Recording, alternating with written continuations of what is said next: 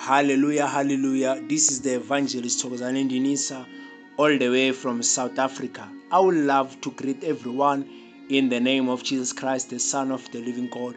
I would love to teach under this subject, repent or perish. Let us go to the book of Isaiah chapter 1 verse number 18. The Bible says, "Come now, let us reason together, says the Lord. Though your sins are like scarlet, they will be white as snow. Though they are red like crimson, they will become white like wool." God is giving us an invitation. He says to us, "Come, let us reason together." It is only God who is capable to call mankind to reason with Him while He is the creator of everything. Don't allow your own sins to make you not to come to God, as God is calling you wherever you are, saying to you, "Come, let us reason together." I know some people, they know your sin, they know your faults, they know your errors, but God is saying here, "Come, let us reason together." So never come to a point whereby you disqualify yourself based on what people they know about you. As God is saying to you, "Come, let us reason together." Yes, I know people, they know your past. I know that people, they know the things you have done. I know that you're even proud of the things that you have done in your own life. But God is saying to you, "Come, let us reason together." So don't disqualify yourself based on what you know about yourself. Don't disqualify yourself from coming to the Lord based on what people they know about you. But through it all, come to God the way you are. Don't make yourself, but allow God to cleanse you. Allow God to make you to become who you want you to be. Because many of us, we have made ourselves to be what God wants us to be, while we ought to allow God to make us to become what He wants us to be in this world. Romans chapter 5 verse number 8. But God demonstrates His own love for us. While we are still sinners, Christ died for us. God didn't wait for us to get it right so that He can die for us. God have sent His own Son while we are still being imperfect. God have sent His own Son while we are still drowning in our own sins. God have sent His own Son while we are not even aware of our own callings. So God didn't wait for us to get it right so He can send His own Son for us to die on our behalf on the cross of Calvary. I would love to explain what does this word repent means. Number one, it simply means to cease from doing something. It simply means to stop doing something that do not please God. Number two, it simply means to feel sorry of doing something that is wrong in your own life. Also, it simply means to turn away from something that do not please God in your own life. Also, repentance, it simply means to feel guilty or to feel pain of doing something that is wrong in your own life. Also, repentance, it simply means to seek forgiveness. So don't run away from God, but come closer to God while you still seek for your own forgiveness from Him, from the people that you have wronged in your own life.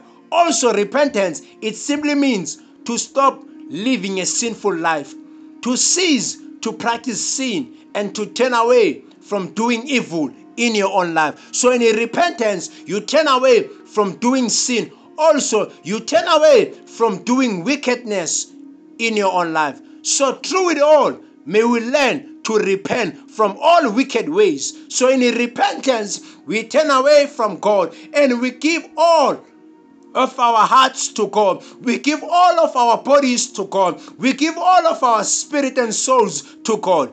Repentance, it simply means to live a life that pleases the one who have called you. In a repentance, a person will involve his own heart, his own soul, his own spirit unto the one who's calling him. So in a repentance, never come to a point whereby you want to do things according to your own flesh. Remember, in a repentance, we live a life that pleases the Lord. Things that involve repentance are as follows. Number one, open your heart to God. Number two, be willing to give yourself to God. Be humble before God. Remember, through it all, become submissive. Remember, in repentance, you must submit your heart to God. I would love to define what does this word perish means. Number one, it simply means to cease to live, to decay, also to disappear, also to come to a point whereby you become naughty. There are many people who are doing naughty things in their own life because they are perishing. Also, to wash away. The word perish, it simply means to pass away. So never come to a point whereby you start to enjoy to do naughty things in your own life. So turn away from naughty things and do the will of God in your own life. Never come to a point whereby you perish while you are still alive.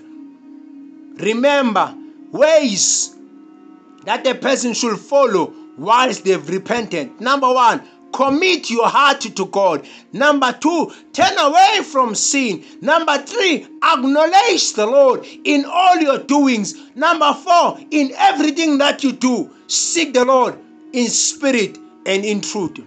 How to repent? Number one, do not deny that you are in need of help.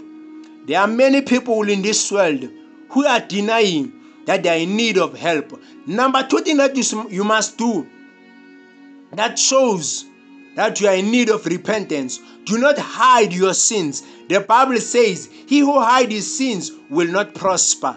There are many people who are in need of prosperity, but prosperity is not manifesting in their own life because they are hiding their own sins in their own lives. Number three thing that you must do that will show that you are in need of repentance. Acknowledge your sins. Admit your own sins. Admit that you have done wrong. Never come to a point whereby you become a perfectionist, whereby you think that everything that you do, you are always right. Also, ask for the forgiveness from the ones that you have wronged, also from God. Through it all of us, we need repentance. All of us, we need to turn away from filthy things. All of us, we need to turn away from things that do not please the Lord in our own lives. Things that makes people not to come to repentance. Number one is self-righteousness, whereby people, they exalt themselves, whereby people, they think that you did not qualify to repent, whereby people, they worship their own titles, whereby people, they worship the things that they have in their own lives. Also, whereby now people, they allow the spirit of righteousness to exalt itself in their lives. Number two thing that makes people not to come to repentance is whereby they are in denial that they are in need of help. They are in need of God's repentance. They are in need to turn away in their own lives. Another thing that is making people not to turn away is not to become teachable. Whereby now people, they think that they know everything. Whereby people, they think they cannot be taught by anyone anything in this world. So never come to a point whereby you think you do not qualify to be taught anything by anyone. Another thing that makes people not to repent is whereby now they allow their own hearts to be governed by pride of life. Never come to a point whereby you allow pride of life to have full control in your own life. Another thing that is making people not to repent is to undermine others, to disqualify those whom God have appointed to operate in ministry. So never come to a point whereby that you think you do not qualify as an individual, or whereby you think that the criticism of men, it disqualifies you to operate in your own life. Never come to a point whereby you allow people's point of view to make you to disqualify yourself. Things that you must do when you have fully repented. Number one, don't look back. Never come to a point whereby you have made a decision to turn away from certain habit and you start to look back. I know your own habit might be enjoyable, but come to a point whereby you fix your eyes on Jesus. Number two thing that you must do, the Bible says, looking unto Jesus, the author and the finisher of our own faith. So fix your eyes on Christ. Don't fix your eyes on the things that you have done before you have repented. Don't fix your eyes on the things that people, they know about you. But through it all, fix your eyes on God. Number three, Don't condemn yourself. Don't allow the enemy to condemn you about the things that you have done before you've repented. Don't allow the enemy to condemn you about the things you have done before you've got repented. Don't allow the enemy to condemn you about your own past. Don't allow the enemy to preach to you about the things that you have done in the past when you have fully repented. Lastly, make sure that in your own repentance, you remain in the Word of God. Renew your mind with the Word of God. Feed your own spirit with godly content. Become vigilant. Also, remain prayerful through everything that you do. Never cease to seek the Lord in spirit and in truth. Once you have fully repented, also live for the church of God through everything that you do. Never come to a point whereby you start to cease to live a holy life. Through it all, transform your mind with the Word of God and remain in Jesus so that Jesus may remain in you. So when you have fully repented, make sure that you soak yourself with godly things. You soak yourself with the teachings from the Word of the living God. This is the evangelist Thokozani Ndinisa saying to you, all of us, we are called by God to live a repentant lifestyle.